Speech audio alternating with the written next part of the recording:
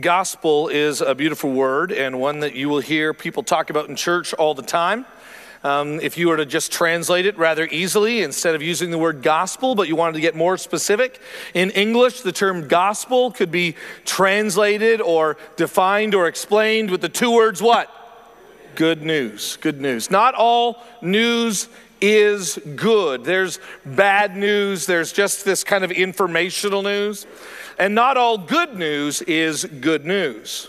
We could get rather excited about, hey, guess what? I had a young man come up to me today. I'd married him and his fiance this past summer. He said, hey, I got some good news. And my immediate response was what? When is she due? That was kind of the way I went, right? Maybe thinking of Christmas and, well, you know, baby's coming. Anyway, and he said, oh, no. And he told me something else. So I thought that was kind of interesting, that you can have good news. Hey, guess what? I got a promotion. Hey, guess what? I got a great grade on this test. Hey, guess what? Finally found a girlfriend. You know, whatever it is, it's absolutely kind of making your heart go up and down and kind of motivate you. There's good news, and then there is really, really, really good news. And when we talk about the gospel, when we talk about what Matthew, Mark, Luke, and John describe as the good news, it's not just, hey, I got a job, or hey, I found a girlfriend, or even, hey, we're having a baby. It's let me tell you about how God's incredible plan is now coming to the point in which it was designed altogether to get to. It was literally, it's this high point, it's this climax, this is what it's all about. And that's the good news that Jesus Christ came to die in our place for our sins, so that you and I might have peace with God and now enjoy Him forever and ever and ever and ever. That's the good news of all good news. But you and I have a hard time appreciating that or even kind of valuing that. It is normal for us to get really excited about lesser things. And that's why we're here, actually. I'm not here to scold you. I'm not here to try to help you become just generically a better person. I'm here this morning to proclaim to you the good news about God's ultimate design and ultimate plan for you and for me, for the world, for the universe, in the coming of Jesus Christ, God's only Son. And so there are three things that I just want to, at the very beginning of this message, kind of in my introduction area, to help you understand what this series is about. There's three things I want you to take home with you, three things that I want you to appreciate, because we're talking about the gospel of the law. That's Exodus, that's the 10 commandments coming down from God, the gospel that we find in both the law as well as the land. The nation of Israel and what that time period is. We're going to be looking at stories in the Bible from the book of Exodus all the way up through Joshua, Judges, and Ruth, where we see that those stories in themselves aren't really the point. Sadly enough, I have to confess, I've made this mistake. I have preached the Bible as though it's this incredible book to give us tips on living. Anybody want to learn how to overcome temptation? Turn to the book of Genesis. Let me tell you a story about a guy named Joseph, who was really in a difficult time, and he had this opportunity and no one was looking, and he had this great temptation, but he fled. You need to flee from sin, just like Joseph. Anybody here having a hard time? You know, you list it. We can find a biblical story to match it with a person's determination, with by the help of God, a person's determination. So whatever problem you have, let me find a Bible story that can match up against that so that you can do better next time. But that's not the gospel. That's not even really what the Bible is designed for. Did you know that? I mean, that's the easiest way for me to teach it. It's just not what the Bible is designed for. The Bible isn't about Abraham, Isaac, and Jacob. It's not about Joseph and Moses and the children of It's not even about the land of Israel. The Bible is about God and His eternal love for us and the fact that He made everything. So we're not here to get tips or develop life skills. What we are here is to, from the Word of God, hear truth about who He is. Like, where is this world going? Like, what is ultimately going to happen to me one day when I cease to live on this side of eternity and I'm looking God face to face? I believe that day will come for every human being, that they will meet God. And at that moment, are you prepared to meet Him? Because He will meet you. So these three things I want us to just appreciate, since the Bible's really a story about God, okay? Number one, the consistency of God. You will hear, not just me, but whoever preaches from here, you will hear us try to talk about God in consistent language.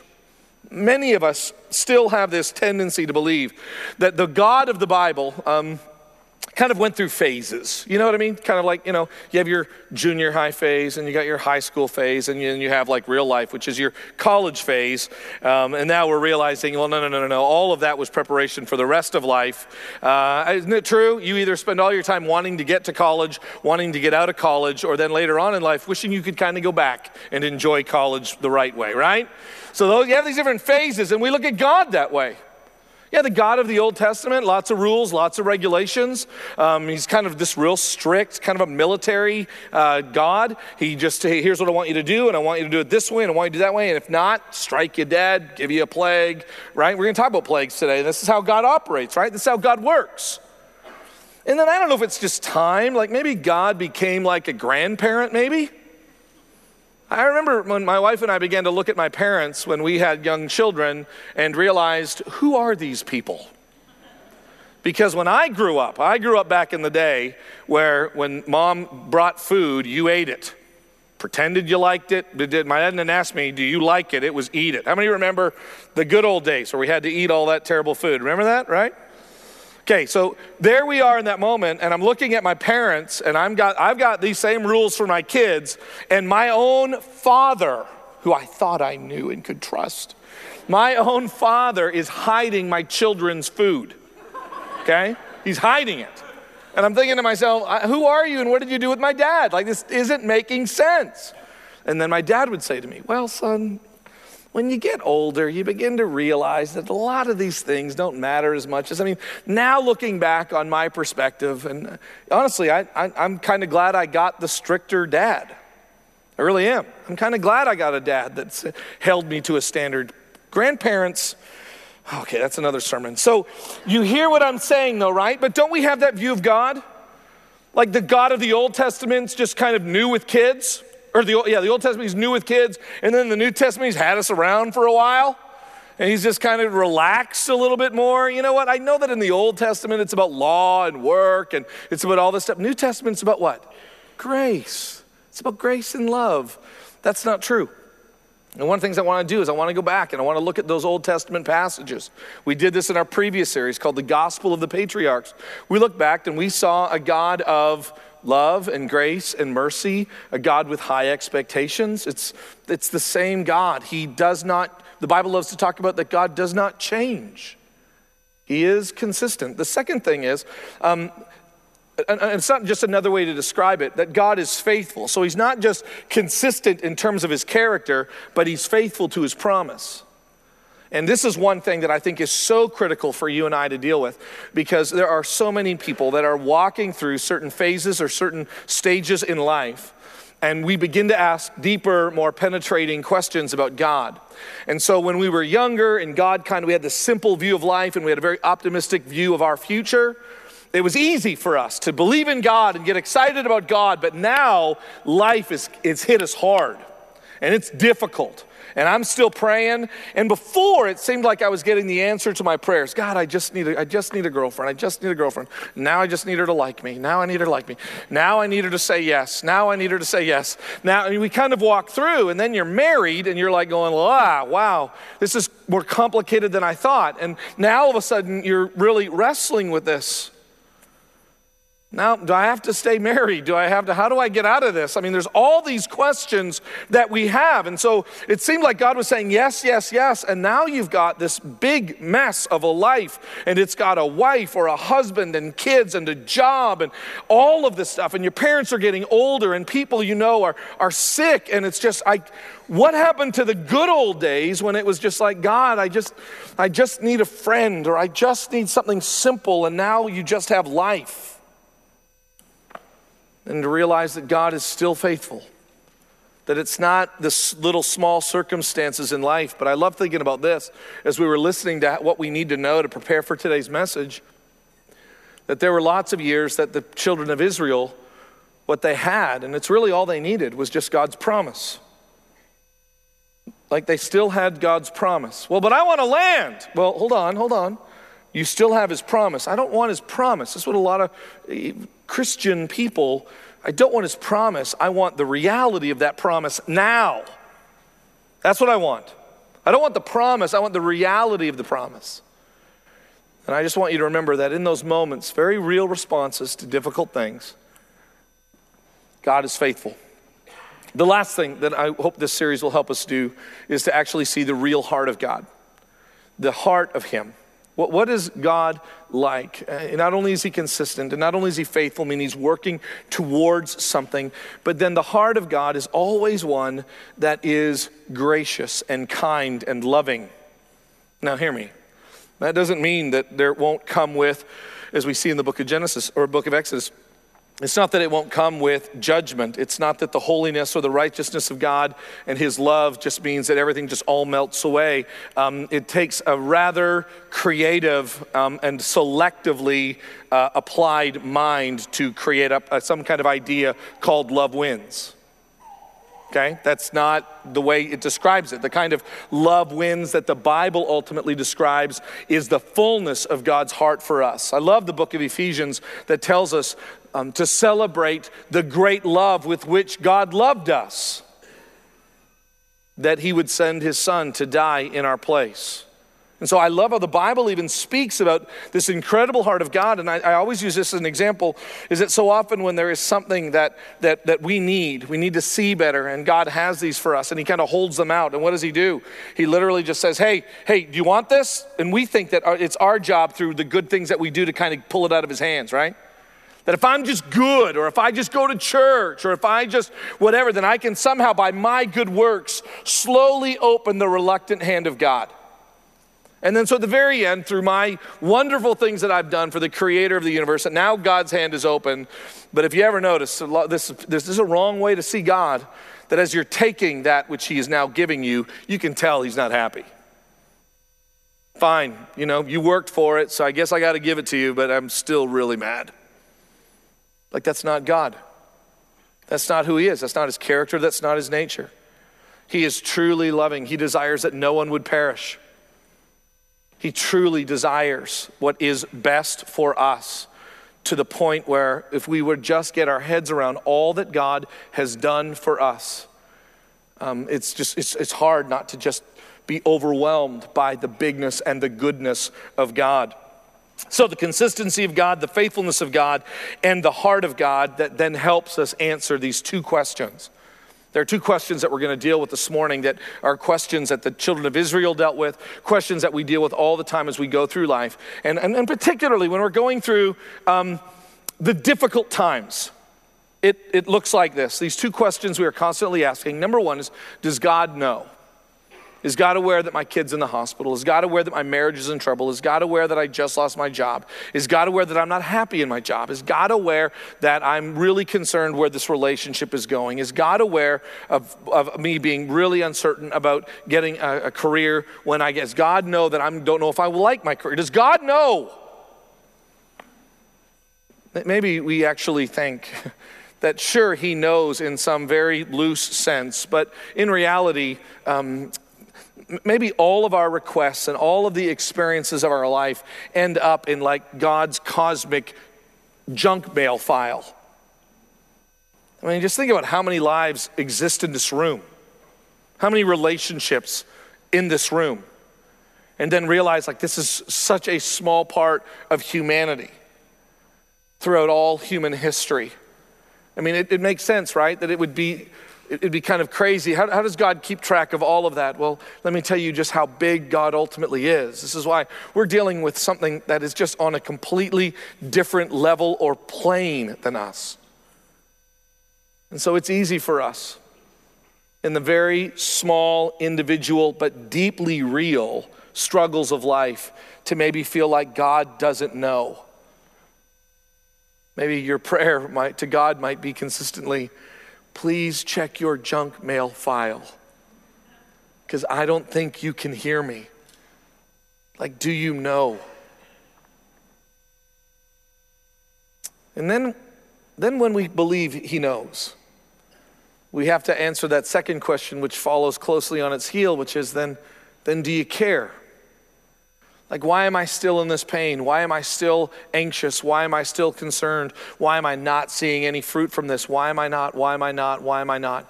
Do you care? These become the ultimate questions that we're asking right now, that this time is really asking in the Western world, what is known as the theodicy question, the problem of evil and the problem of pain that exists in the world, and God is being questioned in that realm probably more than ever in human history.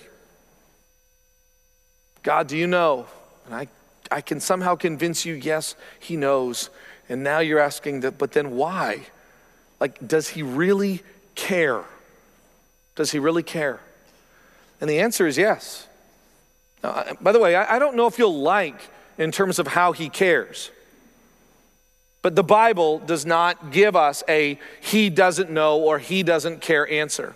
We're going to be in Exodus 12 today, but before we get there, I want you to turn to Exodus 3. In Exodus 3, verses 7 through 9, these are verses that I use in my own life's experience. When I begin to wonder or question the ability of God to know, or the ability of God to act, or the ability of God to care about my life and my circumstances, I go back to this story. This is early on in the story of the Exodus. It's just chapter 3, but let me tell you, it's kind of interesting. When the book of Exodus opens up, the children of Israel are not in the land. It's actually been roughly 400 years from the end of Genesis to the beginning of Exodus. 400 years. That's a lot of time. It's a lot of time to wonder. I mean, imagine if we just waited for God for 400 years. Ready? Let's just start now. Think about that. Think about 400 years of waiting and how many generations are going to come and go and come and go and come and go. And as a nation, they are waiting. But nations are made up of individuals, and they are hurting, and they are wondering, has God forgotten us? Imagine waiting 400 years for an answer to your prayers. We don't know if all of their time was spent in slavery. Probably it wasn't. They probably spent many of those years just enjoying this incredible land that God had provided for them. The land that they were in Egypt that they had been given was actually a very fertile, productive land, and that nation began to grow like crazy.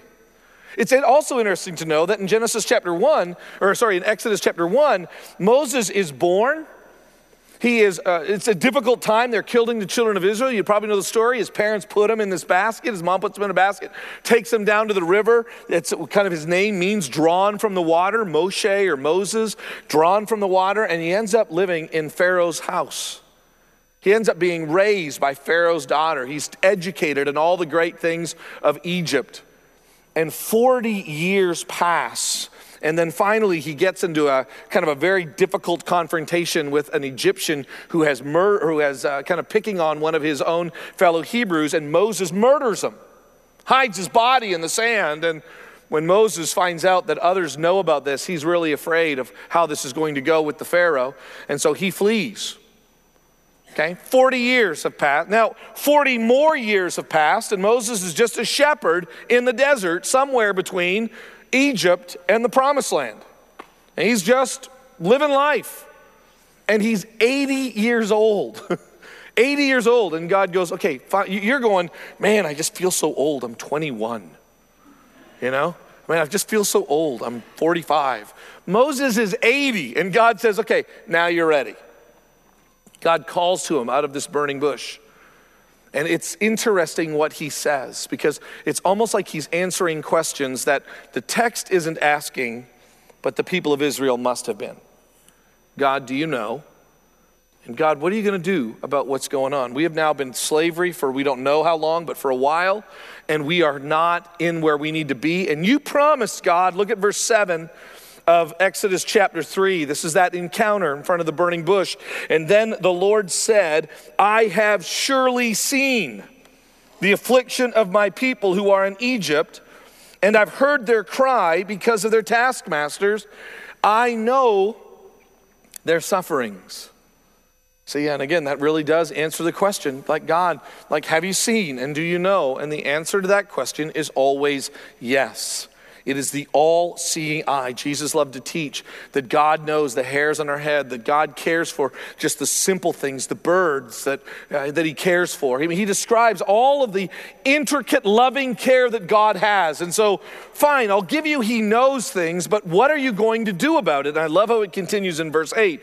Not only have I seen, and not only do I know your sufferings, verse 8, and I have come down to deliver them out of the hand of the Egyptians, to bring them out of that land to a good and broad land, a land flowing with milk and honey, to the place where the Canaanites and the Hittites, the Amorites, the Perizzites, the Hivites, and the Jebusites.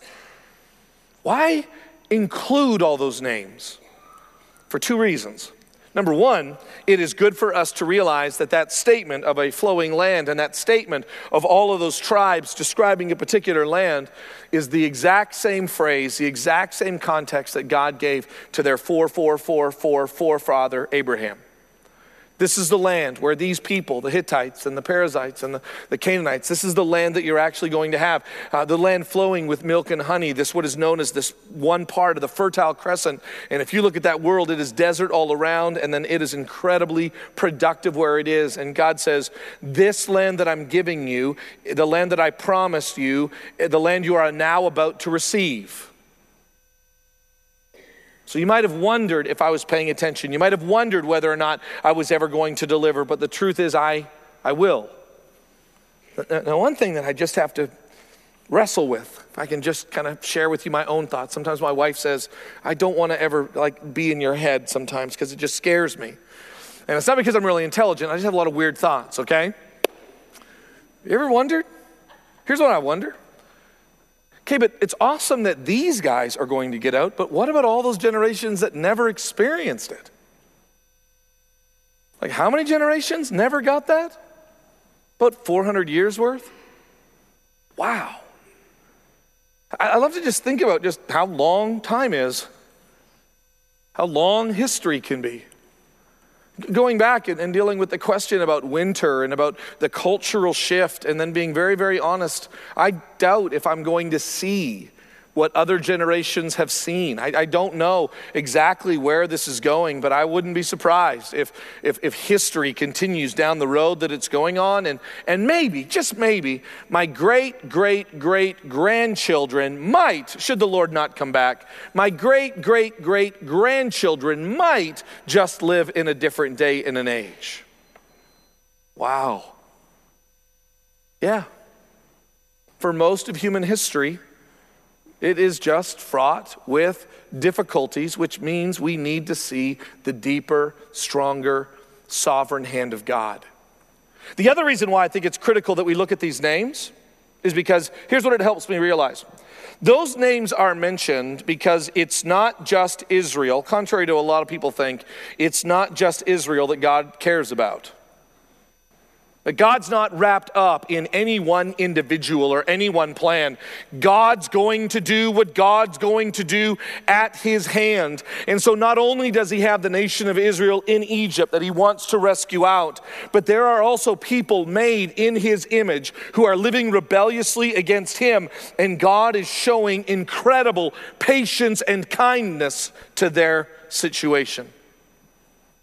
How many of you heard anybody say, man, all those terrible things that happened back in the Bible days, all those terrible judgments that God, we're about to see them, that God's going to pull the nation of Israel out and then he's going to send them into this land and all of these terrible things. Well, you do realize that God patiently waited in judgment over Canaan for over 400 years. The patience of God, the patience of him. See, sometimes we can just go through life and literally because our perspective can be so small is that we just get wrapped up with what's happening to us. I was reminded of this just a few weeks ago, had the opportunity to spend a weekend in the hospital. Always a great weekend time, you know? And I'm with our youngest son who was admitted on a Friday and we're just waiting. And you know what it's like to wait. Anybody had to wait in a hospital? Anybody ever have to wait in a hospital? Yeah. Where are they? What are they doing? Don't they know we're here? Room 828, hello, right? Because there was one time we had a serious problem. We had gone to the video store to get a video, okay, to watch it, and we couldn't get the sound to come through the TV.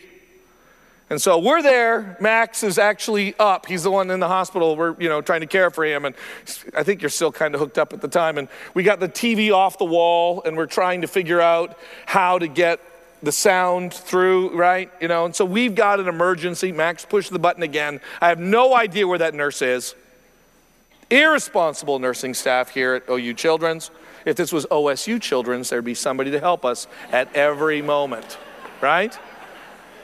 So we're trying to work on these things, and why? And sometimes it's good to go through those moments, because then later on you walk the halls, and I don't know if I didn't know this, but actually there are other sick kids there too. Like we're in 826, whatever the number was. There was somebody in 825 and an 824 and an 823 and an 822 and an 821 and an 819 and they were just sick kids on that entire floor. And I'm wondering, where are you? We wanted to get out as early as we could on Monday. Can we get out? Can we get out? We just want to get out.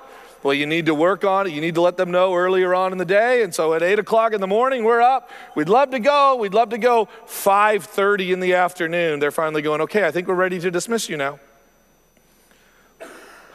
What have you been doing all day? Because we have been waiting, leaving and just walking down the hall and just seeing all the children that aren't going to be dismissed today. And all of a sudden, I realized, wow, maybe the whole world isn't about me. Like maybe everything that's happening in the world doesn't revolve around me. You think that's possible? And God has this amazing love and care.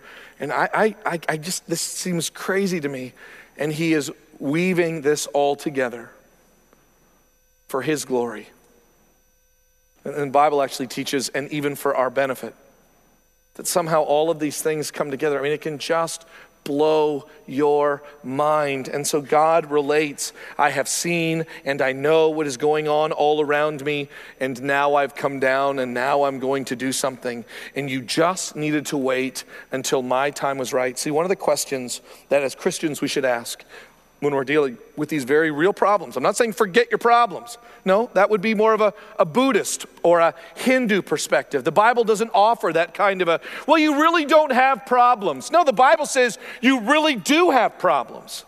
And they are deep and they are profound, and we can cry out in frustration and confusion, and then we trust that God is over this. Do you see the difference? I'll never ask you to pretend. I'll ask you, and by the way, you're allowed to ask me, to trust God in the midst of it. See, what we get to look at in this section in Exodus is God's plan of deliverance for the children of Israel, where God comes down and says, I know that you're going through these physical problems. I know that you are going through this terrible hardships. And now what I want you to do is I want you to see my incredible deliverance. If you turn to Exodus 12, we actually see this unfolding when God is going to bring about his final judgment. Now, I don't know if you have ever kind of studied why this is. It's interesting that what we actually see in the Bible is this depiction of God's struggle with the nation of Israel against other nations. And by the way, these struggles are not just generic struggles. A lot of the battles and a lot of the wars that actually exist are truly the nation of Israel or God who is demonstrating who he is against this backdrop of other nations who believe in other things. When I watched as a kid the Charlton Heston Moses 10 Commandments thing, I always wondered, why frogs? Like, why is God killing the livestock? Like, why is God bringing darkness? What's the big deal about darkness? And then when you go back and you realize that each of these plagues that God pours out is not just a generic accusation, but God is picking apart the Egyptian religious system and saying, hey, let me show you that you might think you're in control, Pharaoh. You might think that your religious system is in control, but let me show you that I am. One of my favorite ones, one of the biggest Egyptian deities is Ra, the sun god. And God says, okay, you want to do this? We can do this. And there's darkness. What do you think the Egyptians would think? Well, let's just pray to the sun god, who, as the Bible teaches, isn't really there. Like the sun is not ruled by a god, but by the God. It was made by God himself. Yahweh is his name. When God said, let there be light, and there were light and lights. And they're under his control and direction. And when God said, no light, there was no light. So why don't you just march off to your little Ra temple and see what you can do? And so they did. And guess what? Nothing. And then God says, okay, by the way, I'm done with that one now. Light on again. And this is the picture that we actually see of God. He is bringing about his judgments, not just generically against Egypt, but each of those plagues, specifically against a certain Egyptian deity that they thought they could trust in, that they thought that they could rely on. And God's saying, you have no idea how big. You have no idea. I'm the only one up here in the God world. I'm by myself. This is how life really is. And now God is coming with his final judgment, and he is going to pass over the land. It's interesting, most people kind of think about this death angel figure, although the word is actually used in the text. God in this text, I'm coming down myself to do this. And he is about to judge. He is about to bring judgment against Egypt. And he says to the children of Israel, but if you just apply, and by the way, I'm very aware about communion today. If you just apply the blood of the sacrificed lamb over the doorposts, then when I come to kill and to destroy, I will pass over you. Notice the deliverance that God provides in Exodus chapter 12, verse 7. The Egyptians are told this, then they shall take, God speaking to Moses, will then speak to them. Then they shall take some of the blood of that sacrificed lamb and put it on the two doorposts and the lintel or the overhead part of the door of the houses in which they eat. This is how it is. By the way, just a reminder, this is why I don't believe it's what we do that opens the hand of God, but that God is always already there prepared to provide for us. That what we do as Christians is a response to what God has done that is so critical for you to know. We're not here to proclaim or even to challenge you to be better, to be smarter, to be gooder, to be all. No, that's a bad word, a wrong word. For some of you who are English teachers, I just said a bad word, but you know what I mean? We're talking about, that's not what we're talking about here. We're talking about as human beings made in God's image, responding to what God has already done, to the promises that are already coming, to the plan that God has already set in motion and is working together for his glory. We are here, I am here to proclaim to you what is. And to say, do you realize that God desires in his goodness for you to experience this as well? And so in verse 12 of Exodus 12, we see this promise coming to be. He says, for I, speaking of God, for I will pass through the land of Egypt that night, and I will strike all the firstborn in the land of Egypt, both man and beast, and on all the gods of Egypt I will execute judgment. I am Yahweh, I am Lord. The blood shall be assigned to you. This is the blood of the sacrificed lamb. The blood will be assigned to you on the houses where you are. And when you see the blood, or when I see the blood, I will pass over you. Where we get the concept of pass over. When I see the blood, I will pass over you, and no plague will befall you to destroy you when I strike the land of Egypt. Now, that is rich in symbolism, isn't it? That God's judgment is going to come against those who rebel against him. He cannot be mocked forever. He is incredibly patient, hundreds and hundreds and hundreds of years of waiting. But then for everyone, there comes time when we give account for our lives. I know it might seem like a shock that the creator of the universe would care that somehow you've decided to ignore him, to completely cast him to the not very important or not very necessary category of life. He takes that rather seriously.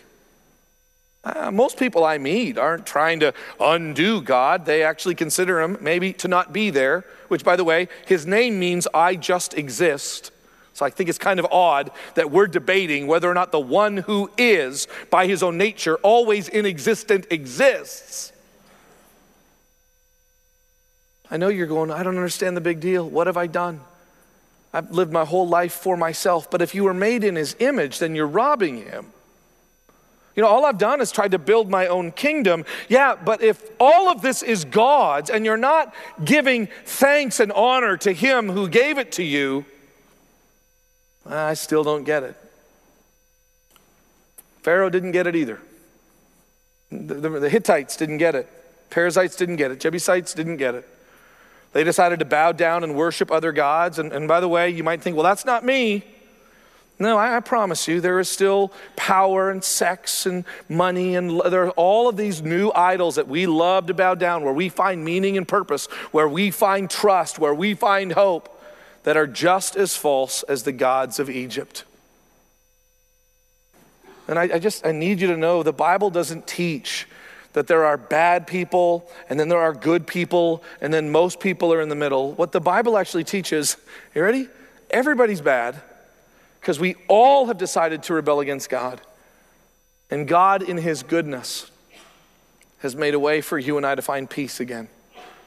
And so this destruction that comes upon the land of Egypt and the salvation that comes particularly to those in Israel is a hope that you and I can find.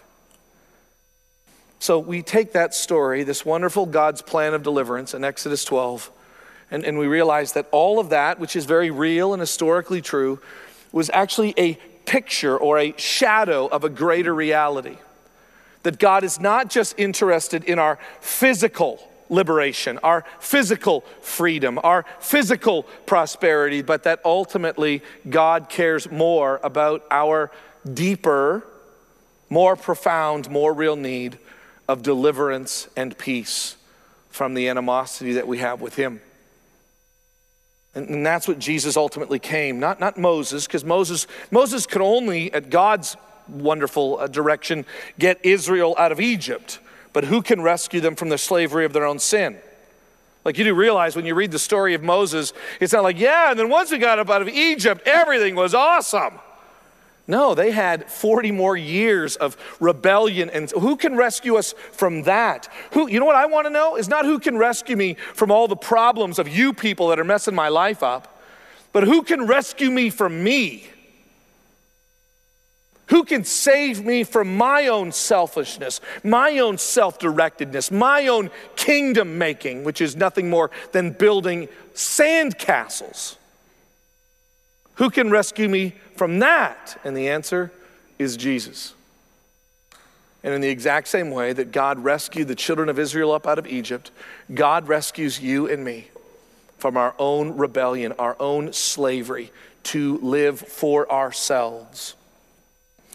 Here's the comparison, Mark chapter 14, this wonderful spiritual deliverance that God has planned. In Mark chapter 14, Jesus is ready to celebrate this incredible Passover. And so it's at that moment, this covenant relationship that God has with the children of Israel, God is now going to make with his new people through the covenant of Jesus' body and blood, which we will celebrate here this morning. In verse 22 of Mark 14, Jesus, on the night that he is about to be betrayed, Jesus is gathering with his disciples, and they're eating the Passover like they had done so many other times before. And as they were eating, he took bread, and after blessing it, broke it and gave it to them, and he said, "Take, this is my body." And he's holding the unleavened bread from the Passover. This is now my body. I want to take all of those amazing, rich traditions of what God did over 1,000 years ago for our people in Egypt, and I want to now apply them in a deeper, fuller, ultimate sense. Jesus is saying, listen, you guys can celebrate the freedom of people who've been long since freed. But what I am doing is now the purpose behind all of that. Take, this is my body. And then he took the cup when he had given thanks. He gave it to them, and he says, and they drank of it. And he said to them, this is my blood. There were 4 cups that were given during the Passover meal, and each cup represented different stages of God's deliverance. That 3rd cup, which when you look at how the order of this service is going, and with Jesus and his disciples, he is holding that 3rd cup. It is the cup of redemption. That's why he says, this is the blood. It's not the blood of anything. This is the blood, and I'm telling you, I'm the one that can really free you. I'm the one that can provide real freedom. Because your problem, this is a kind of the biblical challenge. My problem isn't that I'm going to get older and die. My problem isn't that I've got some relational problems and relational difficulties. My problem is not that I could work harder or that I need more skills. My problem is that without Jesus Christ, I will face the creator of the universe, and I will have nothing to say to him because there's no way that I can impress him by the things that I've done, because all I've done is wronged him. And that's why God comes to me and says, I have taken care of that. That's why Jesus is gift. God's grace is kindness, love, and mercy. It comes from his heart, and God had Jesus prepared for me in advance while I was still a sinner. This is the kind of God that I'm asking you to give your life to. I'm begging you to give your life to, but not for his weird benefit, although he will be glorified, but for you. This is my blood, the covenant which was poured out for many, and truly I say to you, I will not drink of the full fruit of the vine until the day when I drink it new in the kingdom of God. And Jesus says, I want to give you something that kind of finds its meaning and some symbolism way back here in the book of Exodus, but now comes really true to you today. Paul says it this way in Romans chapter 3. As he describes what Jesus Christ fully accomplished. In Romans chapter 3, verses 1 through 26, these should all be underlined in your Bible, by the way. I think when you get to heaven, God's going to say, let me see your Bible. And if you got the right ones underlined, no, because remember, his hand is open. Okay, verse 21, this is how Paul describes a very similar situation. But now the righteousness of God, which means he is going to hold us to his standard. But now the righteousness of God has been manifested or made noticeable, has been manifested apart from the law, although the law and the prophets bear witness to it. So I'm going to give you a way of pleasing God that isn't about following rules and regulations, although all the rules and regulations point to this.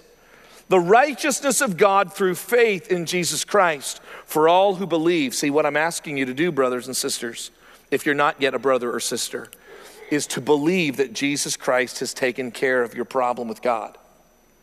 He goes on to say, for there is no distinction, for all have sinned and fall short of the glory of God, and are justified, declared right, are declared innocent, are justified by his grace as a gift, not work, through the redemption that is in Jesus Christ, whom God put forward as a propitiation by his blood. Are you ready for this one? You got to hear this. A propitiation is this, that God is not just passive about our relationship, but outside of Jesus Christ, God has wrath towards people.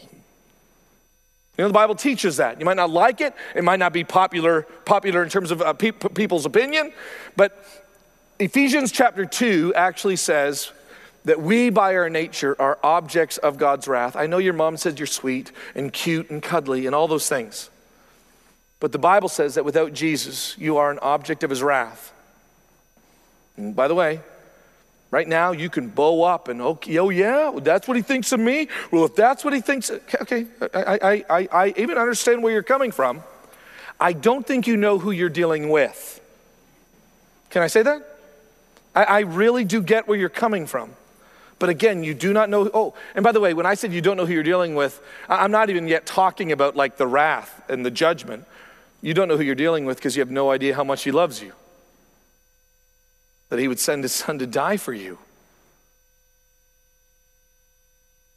Jesus is the propitiation. He is the one that subdues God's wrath by his blood, to be received by faith. This was to show that God's righteousness, because of his divine forbearance, he waits and he waits and he waits. In his divine forbearance, he has passed over our former sins. It was to show that his righteousness at this present time, so that he might be both just, meaning that God is going to demand a sacrifice, and also the justifier of the one who has faith in Jesus. God justifies me not by what I do, but by what Jesus has done for me. And so we still end up with those two questions, don't we? Does God know my circumstances? And the answer is yes. And God not only knows your circumstances, God knows that the greatest need you have is peace with him.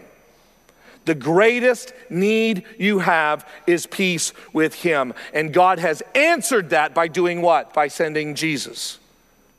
By sending Jesus for you and for me. And so my challenge to you today is this, is if you have already received it, then I'm going to just eat and drink well, brothers and sisters, knowing the fact that God loves us this much, that he sent his son to die. If you do not know Jesus Christ as your Savior, I'm just going to ask you to care at least as much, but more, at least as much, but so much more on your spiritual state. Knowing that one day you will see God. And although he loves you, he will judge you. And you have one of two options. You can either be judged by all of the amazing things that you've done to try to impress the creator of the universe, or there to be thank you for the amazing gift of Jesus. Let's pray. God, we thank you for that, for the peace that only comes through him. And may we find joy this morning as we celebrate the body and the blood of our murdered Savior. And may we see just how loving and kind and gracious you are.